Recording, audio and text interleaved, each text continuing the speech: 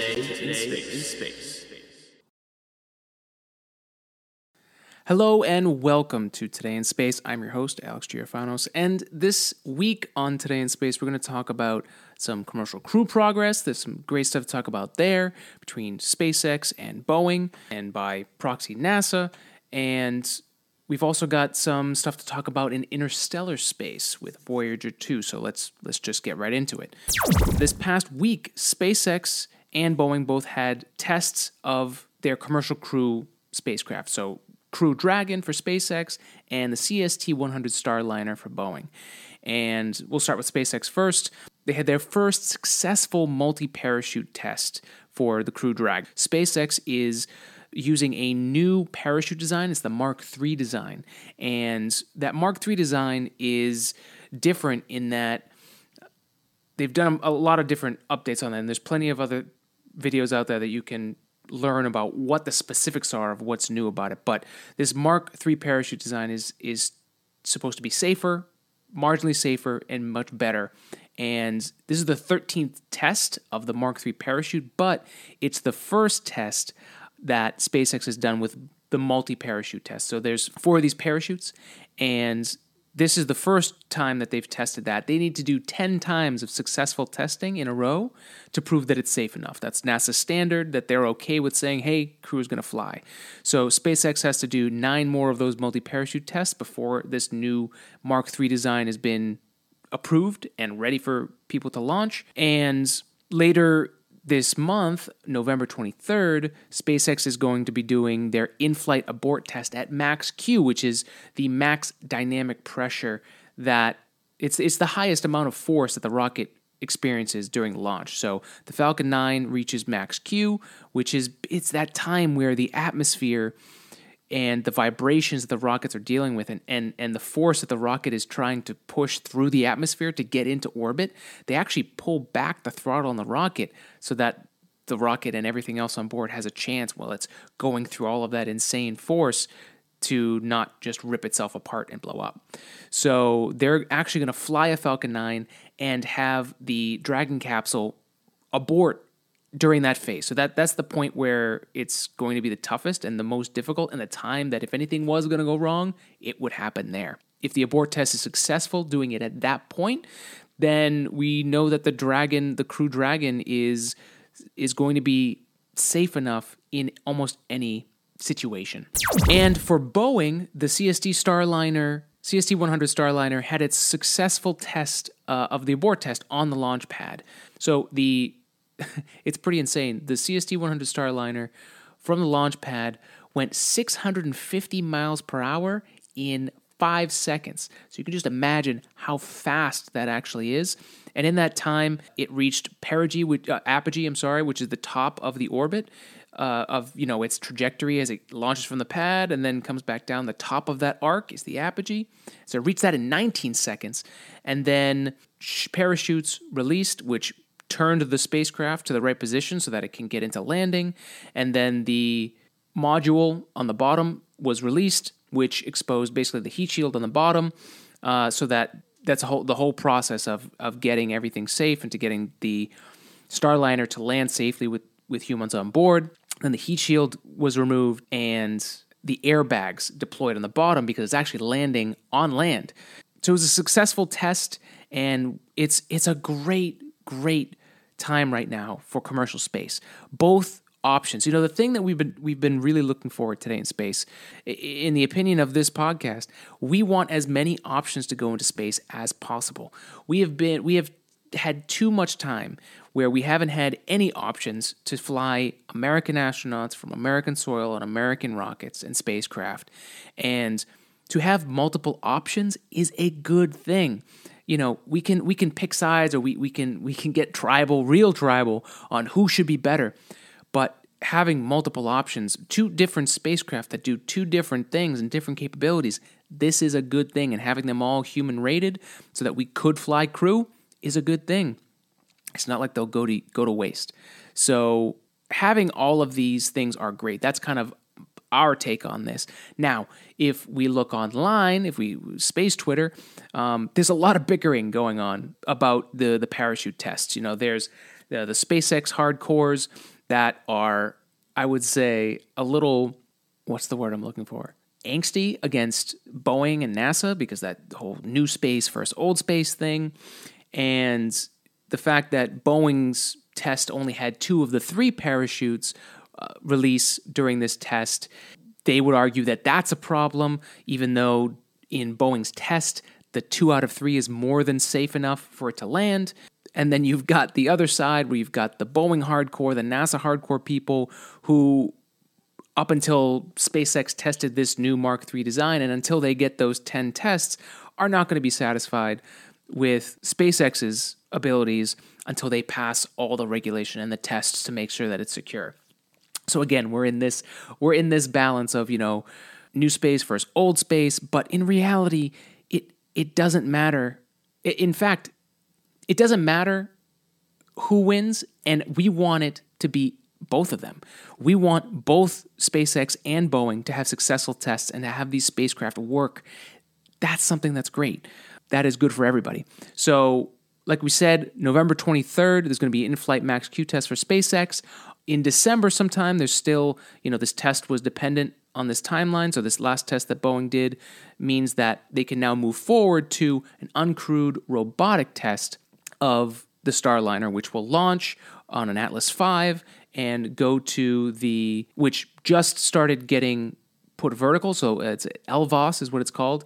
And there's a video, we'll put a link here so you can see it here, but the Atlas V that Starliner will be flying on is now being prepared by the United Launch Alliance, and that's coming up in December sometime. There's no date at this moment, but they will be doing that robotic test to fly to the ISS, dock to the ISS, and basically proof everything out for the spacecraft before they ever put crew on it. So again, like I said, both successful. This is great. This is amazing for the American space industry right now. And then in interstellar news, we have Voyager 2, which is one of the 2 Voyager spacecraft that was sent on the solar system tour. They were sent in 2 different directions. Voyager 1 was sent almost directly to go to interstellar space to get there first. It arrived there in 2012, and it gave us an insight on what it looks like and what is space, what is the interstellar space like outside of the influence of our sun.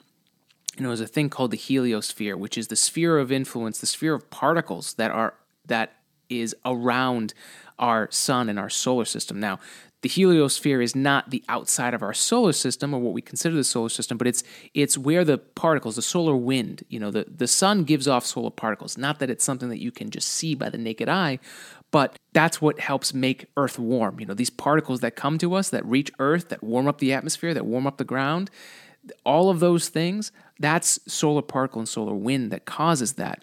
The light sail 2 that was just used, that uses a sail to ride the solar wind, that we're talking about the same thing.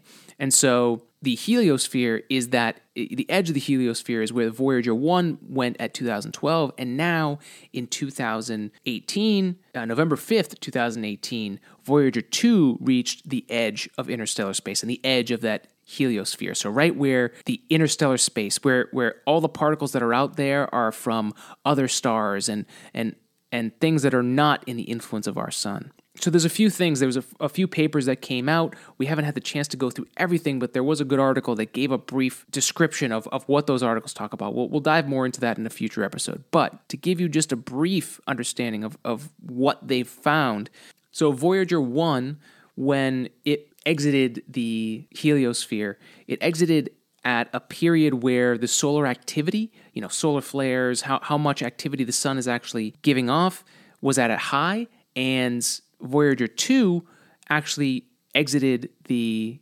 heliosphere at a point where the solar activity was really low. So what they noticed was that there is a difference at these 2 points. The other thing is that Voyager 1, if you think about the heliosphere, something like, it's like here, I'm using my hands here, I've got basically a north side and a south side. Voyager 1 exited on the north side, the northern hemisphere of the heliosphere, and Voyager 2 exited at the southern hemisphere. And so what they noticed was that with the different solar activity, they did notice a difference in that. So basically there's this breathing that's happening with the heliosphere, that the sun is in a way breathing in the fact of its activity, and how that sphere acts is they're saying that there is a breathing action that is happening, which is mind-blowing in itself. One thing that they didn't think was going to happen was that, at the edge of the ball of influence of the sun and interstellar space, deep space, they expected that the magnetic field would change, at that boundary line, but it didn't. And that's something that they don't understand quite yet. Like, why didn't it change? We'll get into those papers and hopefully get a better answer, at least more detail on what that means. But yeah, we'll go into that in a future episode. And the other thing, when we think about a sphere, we think of like a perfect sphere, right? Where it's perfectly shaped, it would be uniform. That the particles that are being released are going to be the same at the northern hemisphere as they are at the southern hemisphere. But what they noticed from Voyager 1 was that, right before they got to the edge of the heliosphere, they noticed with Voyager 1 that there were less particles. Basically, by the time they got to the edge, there was no particles that this instrument that's on board was noticing. With Voyager 2, they actually noticed that right up until the point where they reached the edge of that sphere, they were picking up particles that were from the sun. So that brings into question, it's not really as uniform as we might think. But there's a lot of different factors that are involved. Obviously, the different activity levels, who knows if maybe, they're two different times. Both spacecraft were launched in 1977. They reached the edge of our heliosphere at different times, mainly because Voyager 2 had the solar system tour. It went through and gave us views of all the planets as it made its way out. So that's where that 5-year, or actually 6 to 7 year difference occurred. So now the big question is, what's next for Voyager, both Voyager probes, and it's powered by RTG, so radioactive thermoelectric generators. So plutonium-238, it's literally nuclear energy that's running these spacecraft. So as nuclear energy takes longer, it decays, which means there's less fuel over time.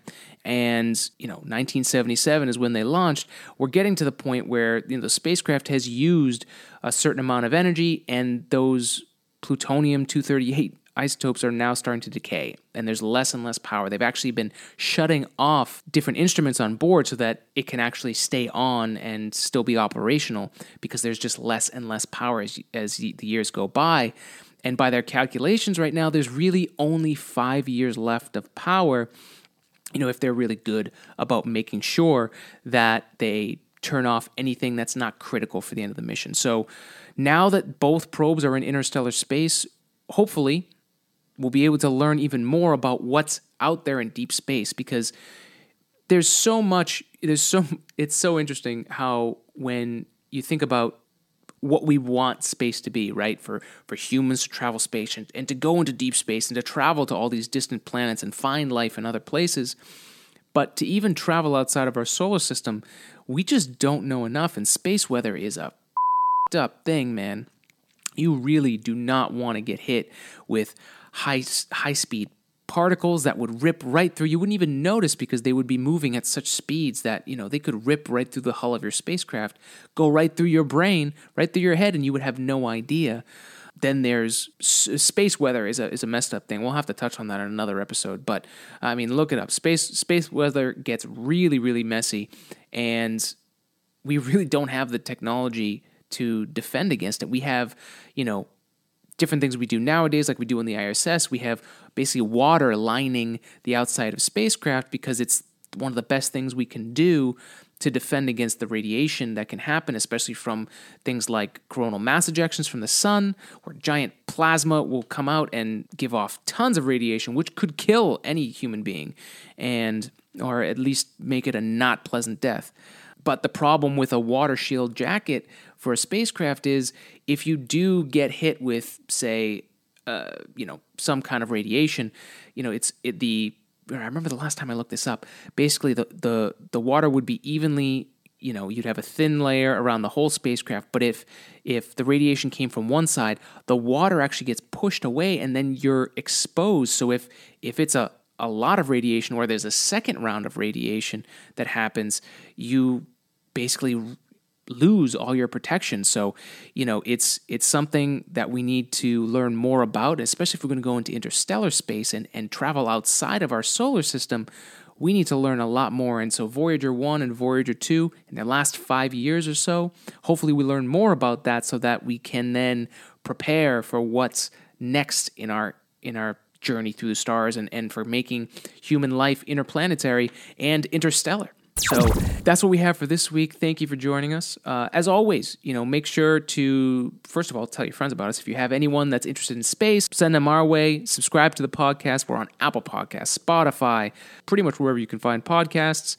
And we've got a YouTube channel. Subscribe there. And if there's anything that you want us to cover here on Today in Space, please let us know. And that does it for this week. Thank you for joining us, and we'll see you next time for Today in Space.